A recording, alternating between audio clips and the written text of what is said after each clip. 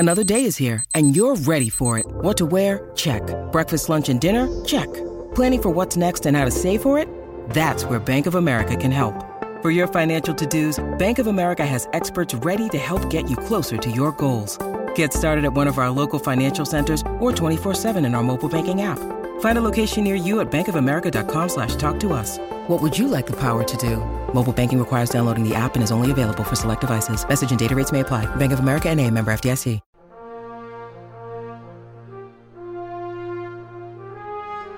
It's Wednesday Wonders, Science Fiction and Fantasy on the Mutual Audio Network.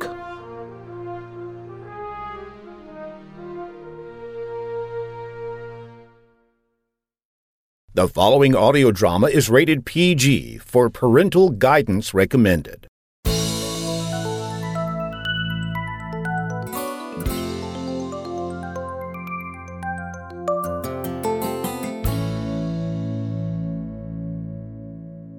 Hello, and welcome to Reimagined Radio, a program that explores radio as a storytelling platform. I'm John Barber, producer and host. Thanks for listening. This episode of Reimagined Radio presents the Willamette Radio Workshop, based in Portland, Oregon, performing two short stories, Hiro Liling and The Martian Death March. Both are directed by Sam A. Mowry. First up is Hiro Liling, an original love story by Portland writer Kristina Jones. Inspired by Japanese folklore, Hiro Liling unfolds as an old man teaches his grandchild the legend of an ancient rock formation. Poignant and hopeful, potent and reflective, Hiro Liling is one of the best works to come out of the Willamette Radio Workshop's 2004 Writers on the Air Workshop, directed by Cynthia McGeen. Let's listen now to Hiro Liling.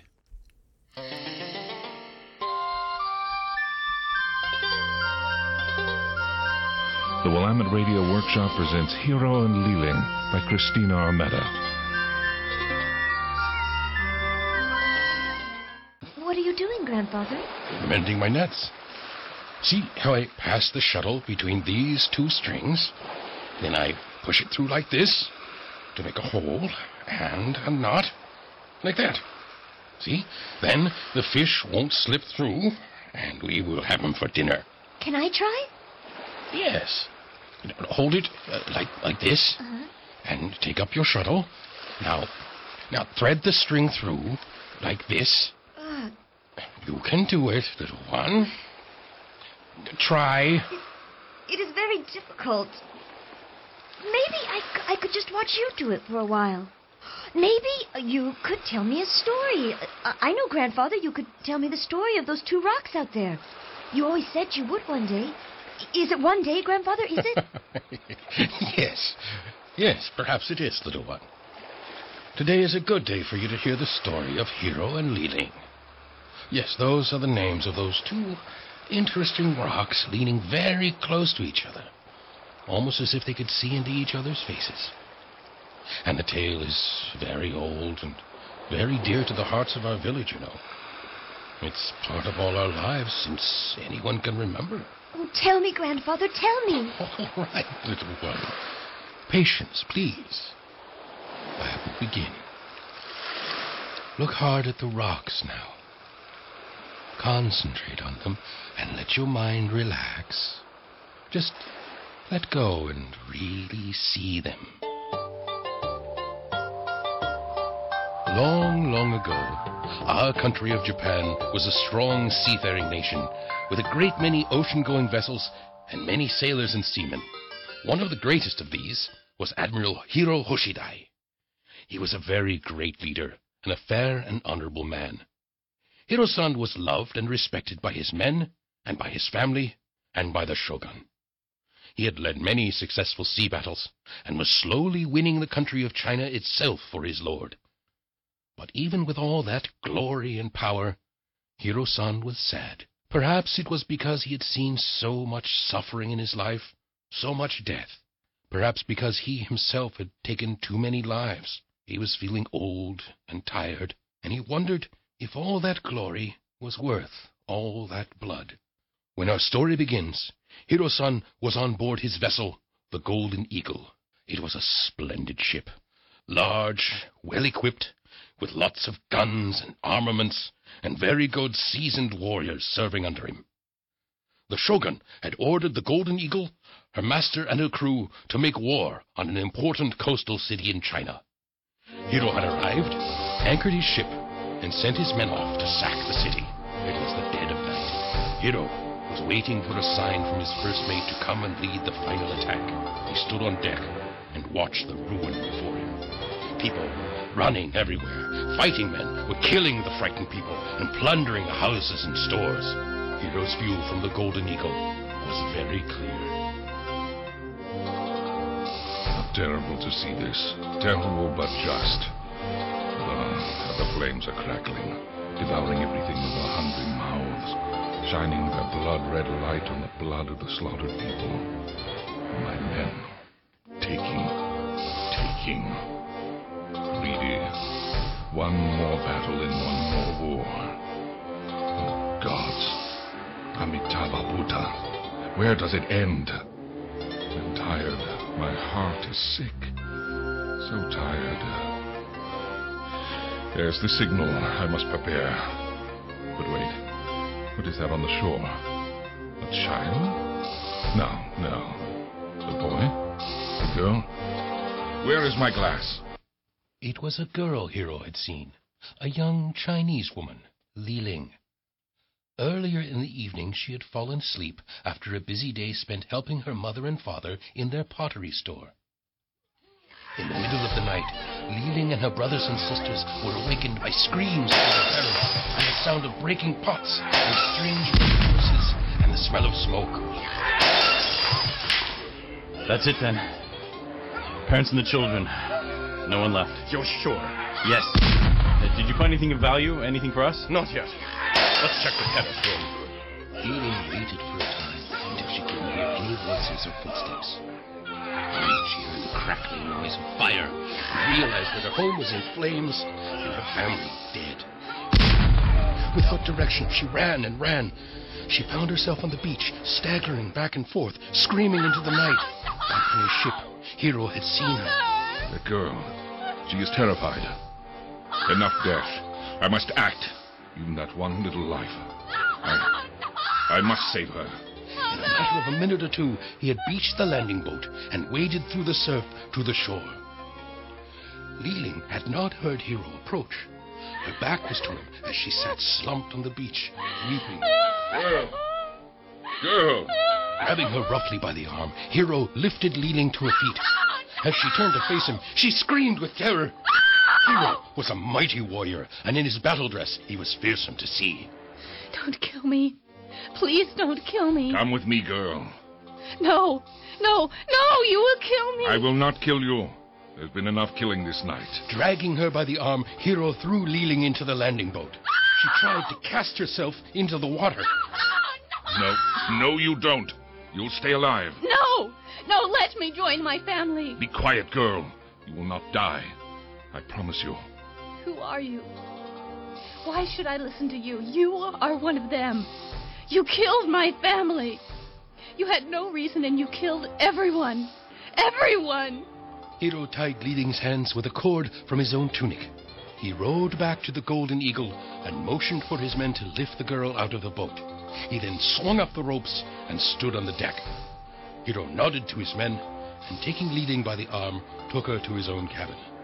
He sat her on a stool, tore off his armor, and sat down on the floor in front of her.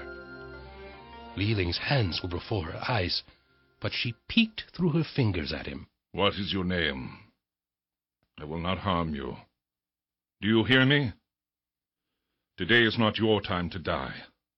It's over. You are safe. I will take care of you. Now, what's your name? Liling. Liling. What a pretty name. Here, you are cold. Put this around you. Hiro draped a warm blanket around Liling and stood up to look at her.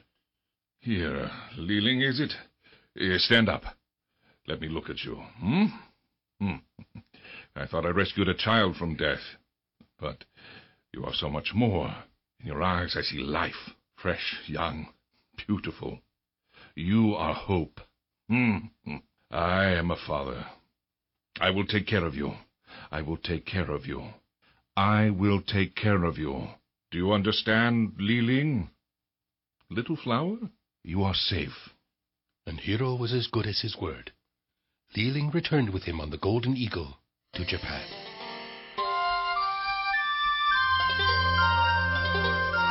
Now, little one, a few months have gone by. Liling is here in our village, living in a pretty cottage that Hiro has purchased for her. She is still frightened by small noises, and startled into wakefulness at night, full of dread and nightmares. But slowly she is becoming friends with her protector, Hiro, who visits her as often as he can. Are you well? Yes, I am well.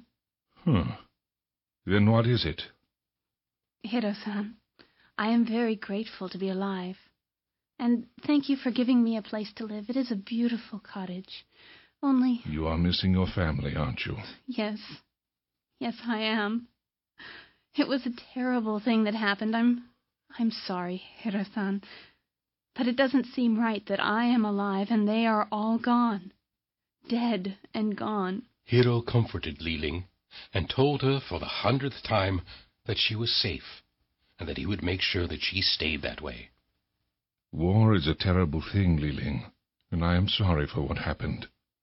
But please, my dear, try to go on with your life. No matter what happens to us, we must go on. I too have lost loved ones. I know what that is. But all we have is now.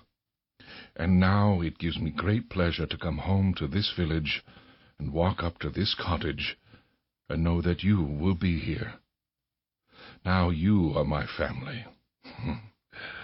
You will be careful, will you not? And do all those things we talked about. Cover yourself when you must go out and never, never speak outside this cottage. But, Hiro, I don't understand. Why do I have to wear this kimono and heavy veils over that ugly hat when I go out? I hate them. Don't you think by now that people will like me? Liling, people must never know you, much less get to like you. If once they find out that you are Chinese, you will be in danger, and so will I. Time passed. 6 months, 1 year, 2 years, and more. Liling grew first to trust Hiro, and then to care for him, and she was always careful to follow his instructions. But, Grandfather, wasn't Liling a little afraid of Hiro? No, on the contrary, little one. Liling never felt that he was above her and that she ought to be shy.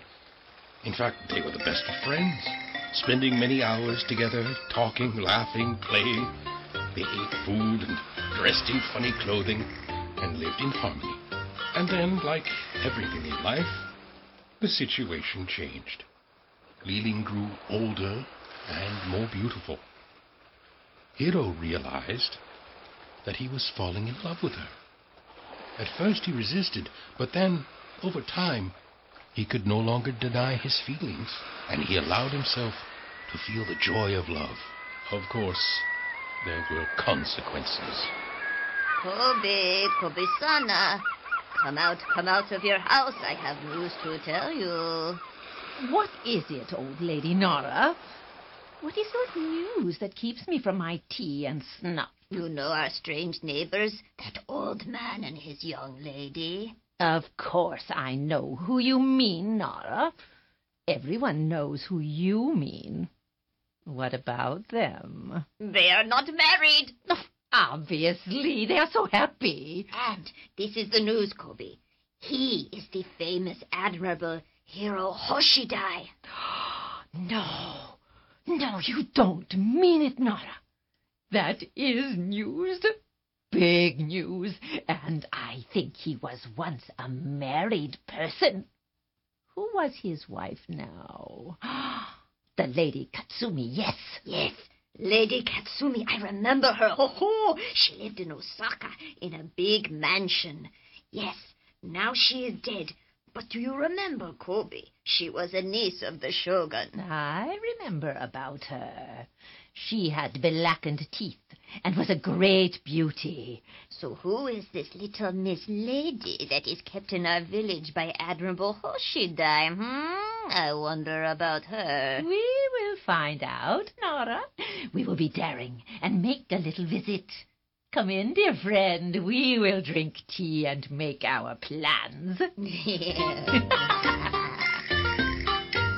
Hiro realized that Liling was lonely, and that, as I have told you, Liling was the love of his life. One day, he came into the cottage from a visit in the village. Liling was working there and looked up to see Hiro with a wriggling bundle in his arms. When did this happen? About a year after they had been together. Hiro-san, what do you have there? The bundle quivered and sprang apart. A puppy! A puppy! Oh, Hiro-san, how wonderful.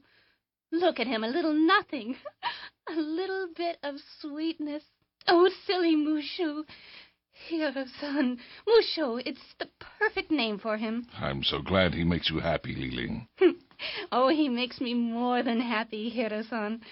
Silly Mushu. Liling looked up into Hiro's face and saw, for the first time maybe, the look of true love in his eyes. She looked down at her puppy and put him on the ground. Why did you give me this dog, Hiro-san? Because, I love you, Liling. I love you with all my heart. And I want you to be happy. Oh, I see. I'm glad to know that. Liling's beautiful eyes filled with tears. She looked away from Hiro and then back at him.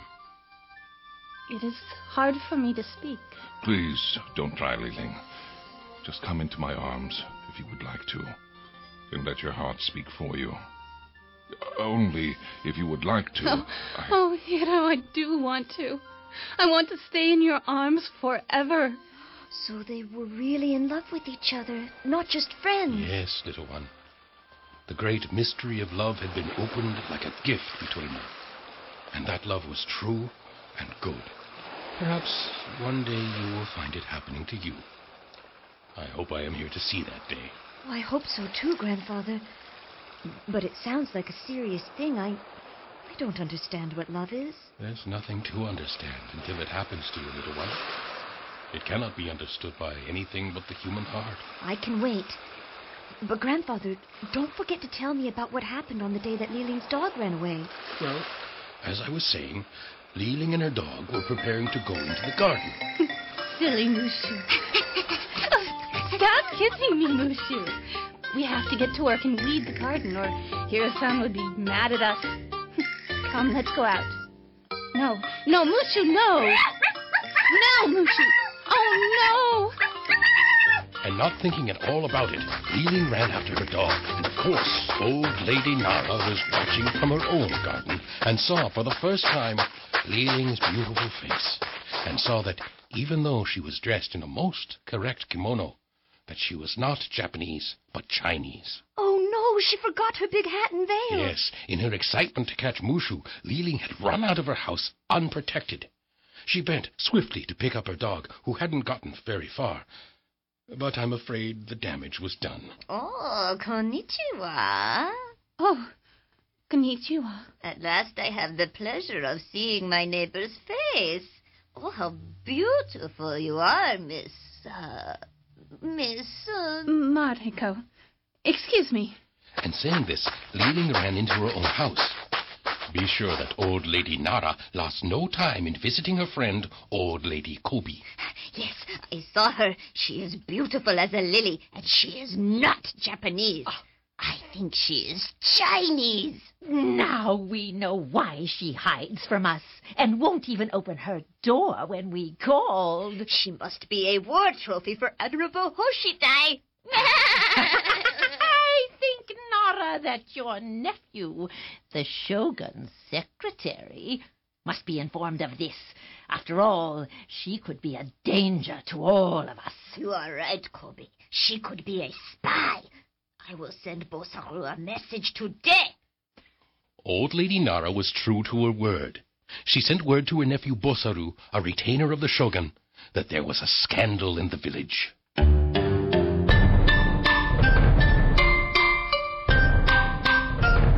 Toda-san, many thanks for the message from my auntie. I'm sure that our shogun will be interested to know of the predicament that his admiral has put on our government. He has disgraced himself. It may even mean a promotion for myself. And, of course, your honorable self as well. Of course, Hiro was summoned into the august presence of his lord, the shogun. Honorable ladies and gentlemen of his most noble and honorable shogun, please observe silence. My people, I greet you. Has he arrived yet? He's just now coming. Show him in. My lord.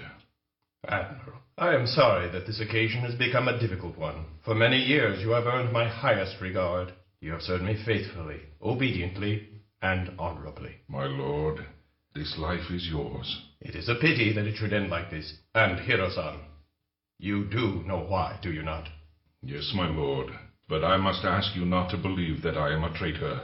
I would never act against you or your court. And yet, by harboring, nay, living in intimacy with a criminal member of that miscreant nation, you have displeased me beyond any saber cut, any lie, any crime. You have committed much more than an act of indiscretion. You have dishonored me. You have demeaned my rule. With all my heart, I apologize, my lord. And now, please allow me to restore your honor. With your permission, tomorrow will be my last day in this world. Hiro-san, you have been dear to me. I trusted you. Do see to it that your death, unlike your life, will be conducted with suitable respect for our laws. And so, little one, Hiro knew that he must take his own life. He was a samurai. He was bound to the code of honor. But, Grandfather, that is not fair. He was such a good man. That is true, little one, but he did what he felt he must. If he could not live with his beloved Liling, and live with honor and with respect, he would end his life. It is the warrior's way. What did he do? He traveled from the shogun's court to his home village, our village, little one, to say goodbye to his love, Liling.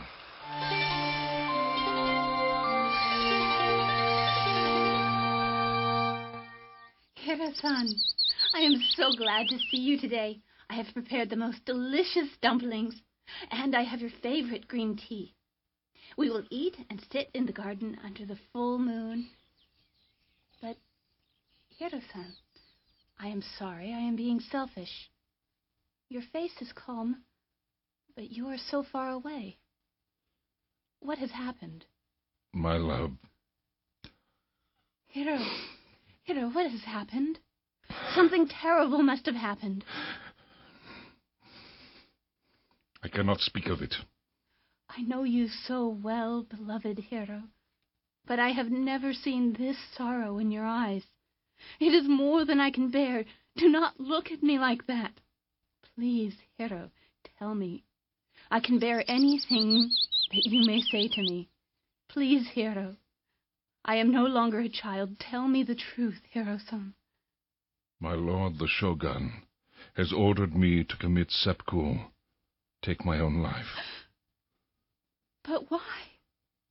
You are his honored man. Because of something I did that was wrong, Liling. I do not wish to speak of it to you. It is not important. But surely, Hiro-san, you will not do it. You do not have to do it. Liling, the way of the warrior is very simple. We train for years to become the best fighting men that we can be. We are committed to our code of honor before everything, to obeying our Lord, to being detached in the face of all life and all death. That has been my error, Liling. I have been too attached to life. Now I must offer it up. I wish to offer it up. I understand. It is because of me. But Hiro-san, my love, my spiritual companion, my other self, my soul, I cannot go on living without you. I would not want to. For my body to be alive, but not with yours, would be much worse than death. If it is your wish to leave the world, I will go with you. No, Liling, no. Yes, Hiro-san. Please respect my wishes as I do yours. If we leave this beautiful world together, we will be a part of all the stars, of all the grains of sand, of all the flowers. I will come with you.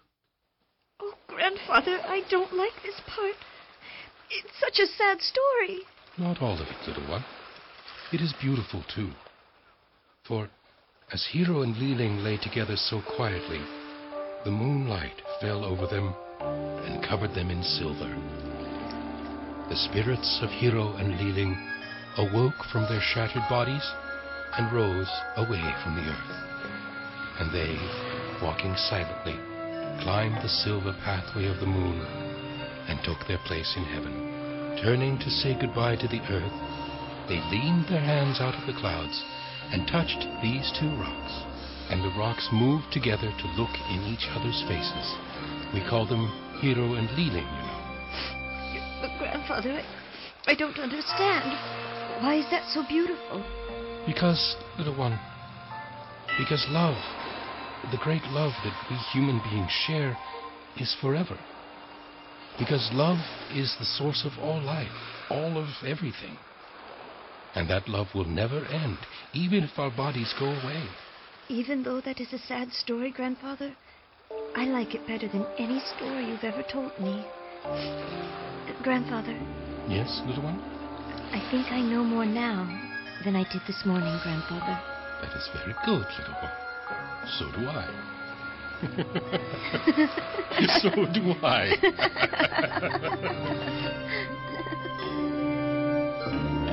Hiro and Liling was written by Kristina Armetta, original music by Peter Armetta, and was recorded by Robert Cowell. The cast starred Chris Porter, Laura Faye Smith, Genevieve Winters, Atticus Wells Mowry, Janet Penner, and David Loftus. This audio play was developed through the Writers on the Air Workshop, Cynthia McGeehan, director. Special thanks to D. May Roberts, Mark Rose, Marty Gallagher, Curtis Hanson, and the members of the Writers on the Air Workshop. I'm Sam A. Mowry. I directed and acted in this production. Thank you for listening. Until next time, we remain obediently yours.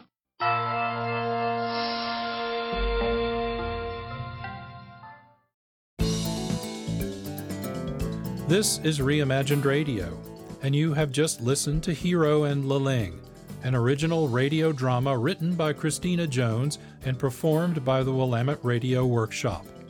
The voices you heard were those of Chris Porter, Laura Faye Smith, Janet Penner, Genevieve Winters, David Loftus, Atticus Wells Mowry, and Sam A. Mowry. Original music by Peter Armetta. I'll be right back after these messages. Big thank you to Craft Cannabis, formerly known as New Amsterdam, for supporting our radio community. Craft Cannabis now has 2 locations here in Vancouver. Both locations offer online ordering and curbside pickup. The Mill Plain location has an express window that serves as a contactless option to pick up your cannabis products. The newest shop is located on Andreessen Road, off Padden Parkway, next to the Home Depot, across from Costco. Both locations are open daily, 8 a.m. to 11 p.m. More information available at craftcannabis.com. The Community Angels at National Women's Coalition Against Violence and Exploitation have been supporters of KXRW Community Radio since the beginning. NWCAVE helps to inform and educate the prevention of violence against women and children. They have a dream, a world without violence. Learn more about how you can help at nwcave.org. This is Reimagined Radio, presenting 2 short performances by the Willamette Radio Workshop. You just listened to Hiro and Liling. Next is the Martian Death March. Written by Ernest Kinoy as an episode of X-1, this story tells how Martians escape the reservation, where they have been confined by colonists from Earth, and attempt to reach their former homes in the mountains of Mars. The Martian Death March provides an allegory for how indigenous peoples around the world have suffered from the inhumanity of colonists, settlers, and other extensions of states or nations. Let's listen now to the Martian Death March. From the far horizons of the unknown come transcribed tales of new dimensions in time and space. These are stories of the future, adventures in which you'll live in 1,000,000 could-be years on 1,000 maybe worlds. The National Broadcasting Company, in cooperation with Street and Smith, publishers of astounding science fiction, presents X minus 1.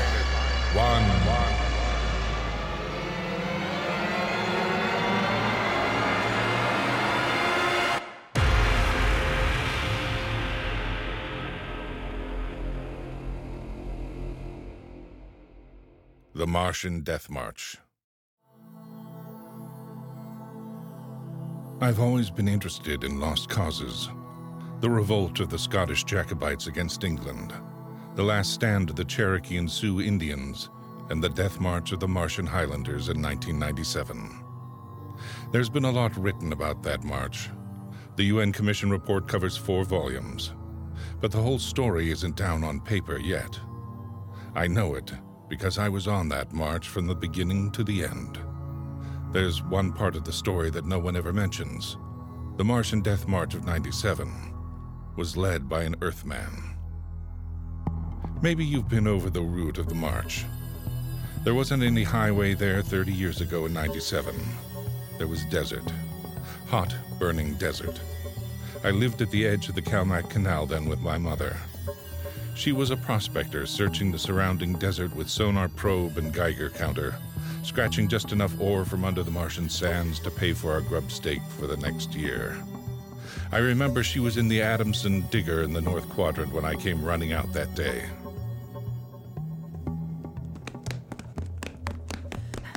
Mom! Mom! Mom! There's somebody coming, Mom, across the desert. You sure? I saw them. They're a couple of miles out. Well, how many cars? They're on foot. On foot? Across the desert? Mm-hmm. Honest, Mom. I saw them. Are you sure it just wasn't a light reflection off the canal? No, it was dark against the sand. I don't like that.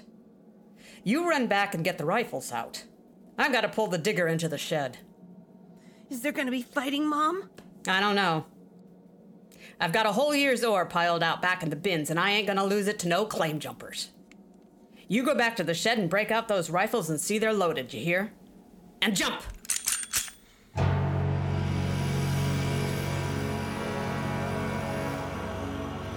Mom had 3 surplus army rifles and a couple of homemade grenades made out of ore cans stuffed with Adamson A explosives. We crouched inside the shack, waiting. The shadow of the water tower in the doorway grew longer as the quick Martian dusk settled down over the desert. And there they come, Al. There's 2 of them. What's that on the first one's back? Well, I haven't seen one of those in 20 years. What is it? A one-man desert tank. They used to carry water that way before Adamson put out the air still units. There's something funny about that second one. Look, he's all spindly, and his head's funny. He's funny, all right, Al. That's a Martian. Oh, I never saw one off the reservation before. There hasn't been one out in 10 years. I don't like this. Here they come into the dooryard. Now you remember what I told you. Line up the sights and just squeeze the trigger. Hello! Hello there! Now, Mom? Hello? Wait a minute. What do you want? Water. I need water. Well, who are you? My name is John. John, eh? What are you doing with that spider? His name is Kantalkar. I don't care what his name is. What's a human doing with a Martian? I found him in the dry bed of Calmac Canal, nearly dead of thirst. Probably ran off the reservation. When our brothers are caged, they seek freedom. Brothers? Those spiders? All living things are our brothers, on Mars as on Earth. Hey, wait a minute. Bert Olstrom at False Wells told me there was a screwball hedge preacher over there hollering about letting the spiders loose off the reservations. Let no man call his own. No man, nor tribe, nor nation. I guess that's you, all right. Bert told me they call you Crazy John. I don't suppose there's any harm in you. Fill your tank up at the air still, and you can come and have supper with us. We would be happy to. We? What do you mean, we? Kantalkar and myself. That spider? Oh, no. I ain't having a Martian sitting down to eat with me. You come on through, though. Thank you, ma'am. No. Where my brother is not welcome, I cannot go. Well, suit yourself. Al, get the key to the water tower and come out here. All right, Mom. And put away the guns. We won't have any trouble from these two.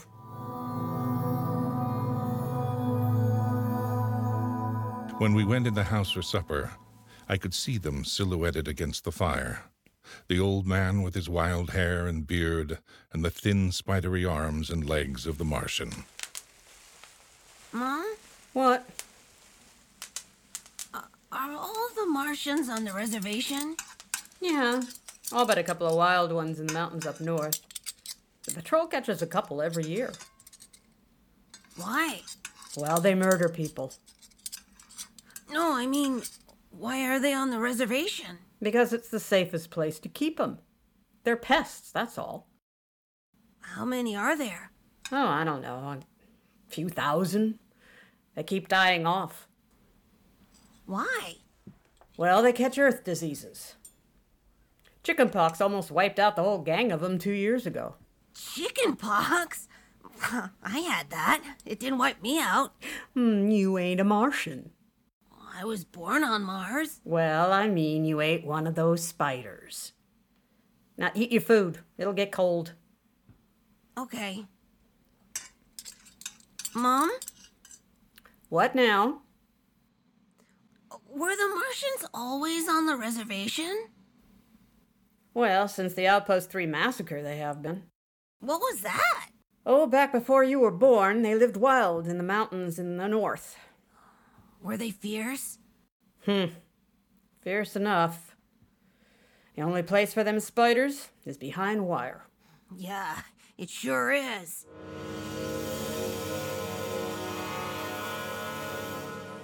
Out in the dooryard, the campfire flickered at the base of the water tower. The first of the Martian moons had set. The other wouldn't rise for several hours. I could hear the sand creepers out in the desert as I stood there. The old man and the Martian were sitting on the ground, huddled close to the fire. It gets cold fast on the desert when the sun goes down.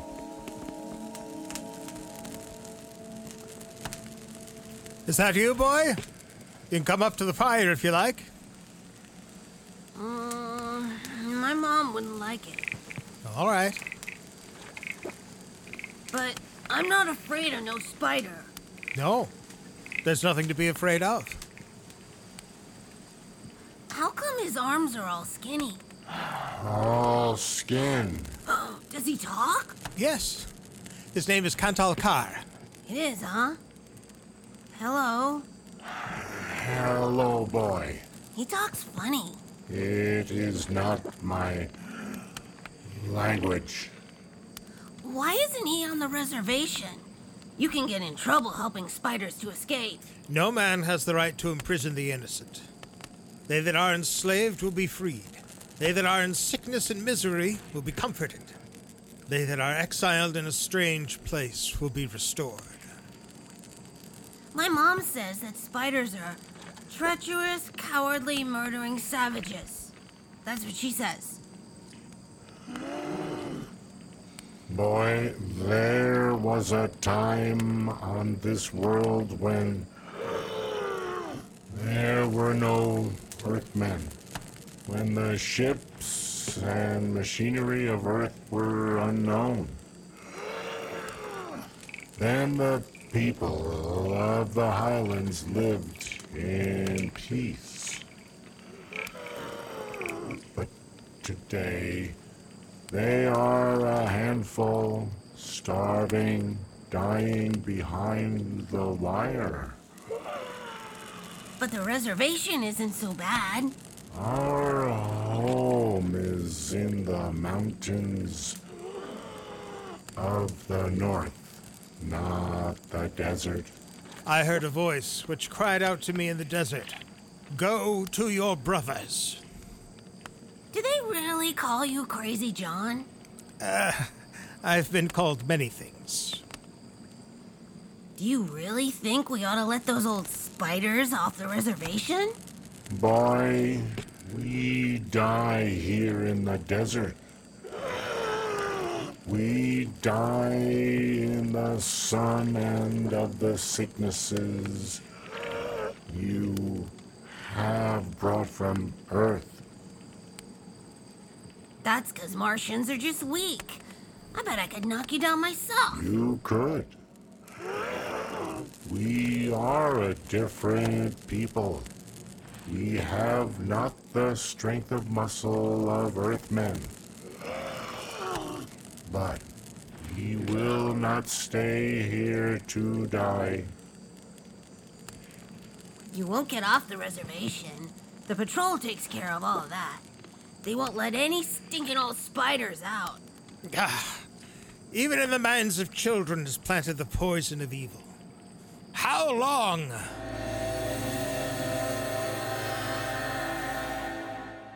That night, through the window, I could see the flicker of the old man's campfire.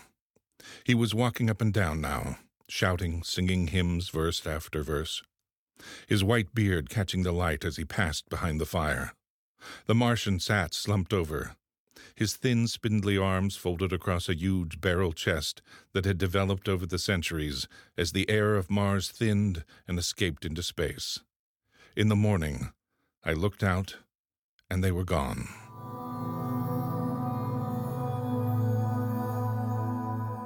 Looking back now, we wonder how they did it. The high-voltage wire around the reservation carried a fatal charge. The patrolmen in the tower had 50-caliber machine guns. The desert around the camp was mined heavily.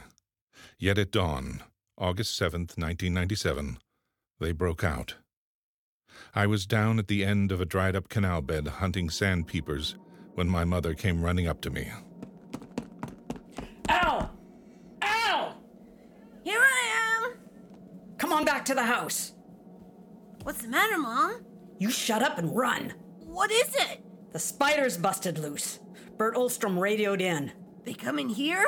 They're heading this way, the murdering devils. They kill anybody? 6 patrolmen when they busted through the wire. What are you gonna do, Mom? Fire a keg of Adamson A across the gate. You get in there and get the guns out. I got the rifles and shoved a full clip in each one. Then I slipped a primer fuse in the homemade grenades and lugged them out to the porch. Mom was running lead wires back to a detonator from a half keg of Adamson A she'd set across the gate. There. That's it. Now give me one of those rifles. Will they be here soon? You can see the dust over the rise. Murdering spiders. What'll they do? I don't know. Now make sure you get a good sight, Al. Don't waste any bullets. There they are, Mom! There they come! Wait a minute. Hold up now. I want to get a good shot. Let him get closer. Mom! That's Crazy John up in front. There! He's taller than the spiders. You can see his beard. You're right. Oh, that renegade rat. He probably helped him break out of the reservation. Listen, Al. If anything happens to me, you ride out back to the shed. You can hide out in the empty ore bins till they go away. Now you got that? All right, Mom. The spider's shouting something, Mom. Probably a trick. Get down a little, Al. You're in the way. We're coming in. I got him clear now, and right in the head. Up a little now. Got him! Got him, Al! Mom, look out! They've got guns! Get down! Get down! alone!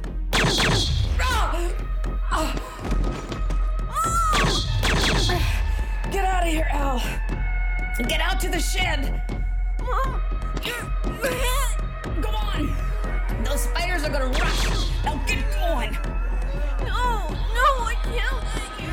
Shut up and get out of here. Get out of here.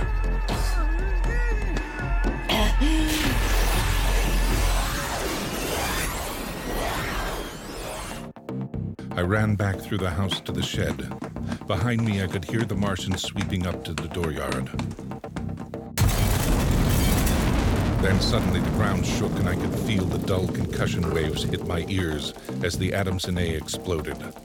I could hear the high whispered screams of the Martians and the rattle of fragments on the metal roof of the shed. I dived into the empty ore bin and slammed the hatch almost shut. I sat there, waiting. Then suddenly a shadow fell across the edge of light, and the hatch slid open on top of me. You leave me alone. I'll kill you. Boy, we've been looking for you. Where's my mom? What did you do to my mom? She's dead. You killed her. You and those spiders. I'll kill you. I'll kill all those stinking, murdering spiders. They are our brothers, boy. Your mother shot without warning, and the fire was returned against my orders. You mean you weren't going to attack us? Our brothers came in peace. They're going home to the mountains. We came to get water for the journey. You mean you just wanted water? Mom!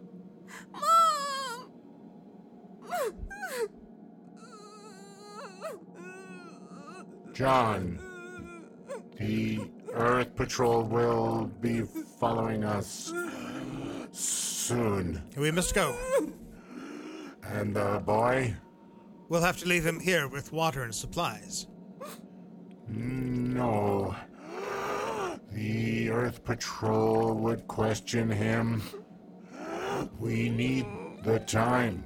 He goes with us. They tore the Adamson air still from the tower and mounted it on poles. They piled our supplies in the yard and loaded them on their backs. And then they started. I marched with the old man at the head, and the columns stretched out behind us in the desert. I turned to look back at our house, but the sun was behind it, blinding red. The old man pulled me around as he marched, his eyes fixed on the horizon, where far to the north rose the cool mountains that were the ancient home of the Highlanders. 14 of the Martians died the first day. They dropped to the side of the column when they could not go any further and died. But the march went on. On the 5th day, we swung wide to avoid a mining settlement, but not wide enough. The miners were in the ambush behind a pile of rocks. Get down, boy. Get back to the reservation before I shoot the whole lot of ya! I shall lead them home. Home to the promised rest. Home to the mountains. March forward. March forward! And the march went on. We wound across the desert in wild zigzags, following the paths the old man had traveled through the years. Only once a patrol plane hovered on the horizon and then shot away. The days went on, the weeks, and the Martians died. They died of exhaustion. They died of the diseases we had given them. And they died of thirst. The Adamsons still could produce 27 units of water an hour, no more. And on that, they died of thirst. Here, boy. Here's your water. That's more than the others got. Take it. It's yours. You're giving me your water. It will be provided to me. He that brings justice to his brothers will drink deep of the water of righteousness. Drink. Drink your water, boy. Across the desert from the Calmac Canal to Fever Dip, past the towering mesas of the Higgins Badlands, across the dry sea bottoms they marched, On the 54th day of the march, we halted at evening. The air was thinner, colder now. The rations had long since been exhausted. I lay down to sleep, wrapped in the old man's coat. Early in the morning before sunrise, I woke suddenly. The ground mist that had covered the desert the night before was lifting slowly. I saw the old man standing by the burned-out fire, the vapors swirling around his legs in the cold light of the false dawn, edging his wild beard. Go back to sleep, boy. I can't. The end is near. I have led them through the wilderness, dry shod across the seas, and before us lie the mountains. You mean we're almost there? When the mist is taken from the eyes of man, the place of refuge can be seen. You mean the mountains? It's over. We're there. I have led them to their home, and I must go back to the desert. You mean alone? Now. Even now I hear a voice in the wind. Carry the message to the men of Earth. Bring to this new world the message of the old. All beings created in the universe are my brothers. And he that harms my brother harms me. Goodbye. Goodbye, boy. You'll be safe now. Goodbye, John. Goodbye. The Martians found him 500 yards from the camp, dead. Now the mist rose, and before us towered the highlands, the tall green mountains and the cool sky. The march was over. Of the 7,000 Martians who started, 900 were alive. They gathered now on the rise of ground and faced the hills. Their thin bodies wavered as they stood, and some dropped to the ground as they stood there. But there was a light of hope in their large, staring eyes. Most of them had died, but they had died on the way home. And now, the march was over.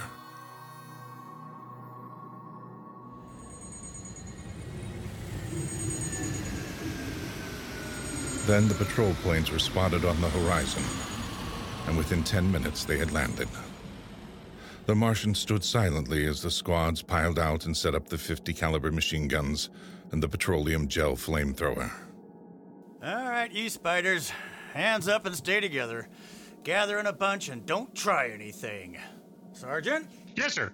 Shoot the first spider that moves and shoot to kill. All right, where's that boy? There was a boy reported. Here I am. Are you all right, kid? They hurt you? No, I'm all right. John gave me his water ration. Oh, the leader, huh? Well, I've got a warrant for him. Where is he? There. He's dead. Well, just as well. I'd hate to be him in front of a settler's jury. What are you gonna do to them? The spiders? See those transport planes coming in? We're gonna ship them all back to the reservation where they belong. You can't do that. What are you talking about, kid? You can't take them back. They're home. John said they were home. You can't take them back. It isn't fair. What? Hey! I won't let you. Let go of me, Sergeant! Let you. Peel this crazy kid off of me! All right, now, kid, now take it easy. That must be shock. I can't believe he's safe now. Yeah, I guess that's it. All right, you spiders, step it up. Move along to those transport planes. It's all over now. You're headed right back to the reservation. They separated them in groups of 50 and loaded them on the planes. 900 out of 7,000. And soon the first big-bellied ships waddled out on the hard sands and lifted slowly into the air, headed back to the south, flying over the trail of dead and dying who started on the march to the highlands, the march to home. Don't worry about them spiders, kid. We'll take care of them. Come on now, kid. You'll feel better as soon as you get back. Civilization. I look once more at the green mountains towering through the mist. And then, just before the motor raced, I saw John. Crazy John, propped up against a dognut bush, where the Martians had placed him. The wind from the south gave the wild hair and beard a rippling life. He faced the hills, the home, and the rest he had promised his brothers as he led them through the wilderness of Mars.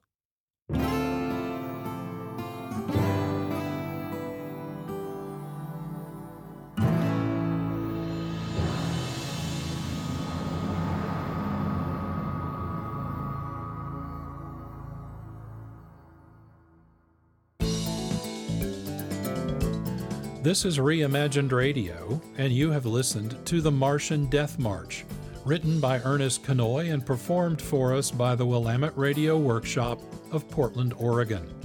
The voices you heard were those of Christopher Hart, Samuel A. Mowry, Karen O'Brien, Pat Blem, Scott Jameson, Todd Tolsis, and David Ian. I'll have closing remarks after these messages. KXRW programming is made possible by the generous support by David Dansky with David's Toys, buyer and collector of old toy trains, including Lionel, Flyer, Ives, and Marks. He is interested in buying old transportation-related toys as well as toy trains from the late 1800s to the 1960s. David offers appraisals for fellow toy train lovers as well. David's Toys can be reached at 360-576-1602. That's 360-576-1602. Stunner Boutique is a locally Black-owned business presenting their first Essence and Vintage fashion show on Sunday, August 1st. Doors open at 4 p.m. In addition to the fashion show, they will have an after-party with a special guest performance, music, laughs, and drinks. This is a 21 and over event held at the VMAC Dance Studio at 116 Southeast Yamhill Street in Portland. Ticket info and more details at Stunner Boutique's Facebook or Instagram pages, and Stunner is spelled Stunnher.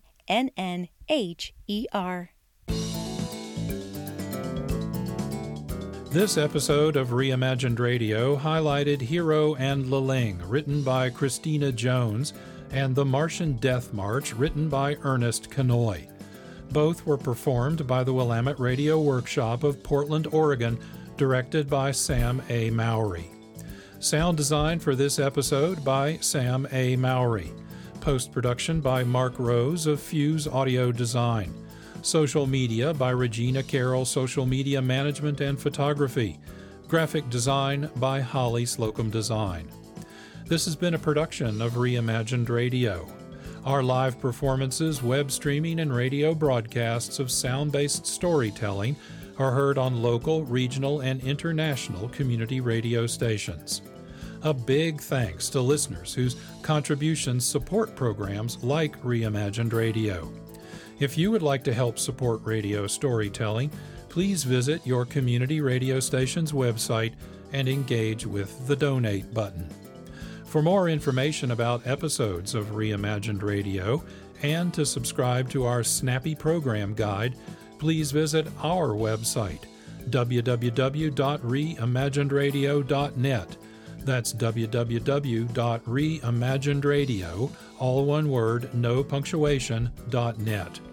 You can follow Re-Imagined Radio on Twitter, Facebook, and Instagram. Join us on social media for behind-the-scenes looks and special information we provide about each episode of Re-Imagined Radio. This is John Barber, producer and host. Thank you so much for listening. I hope you enjoyed what you heard and that you will join us again for another episode of Re-Imagined Radio.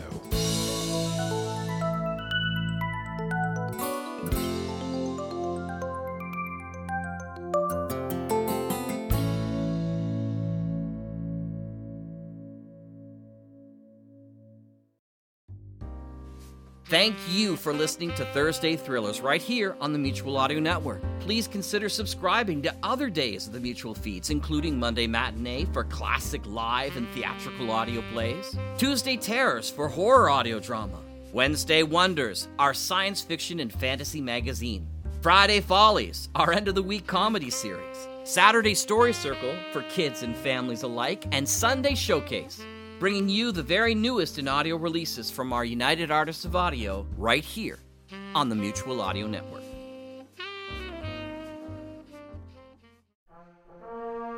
The Mutual Audio Network, listening and imagining together.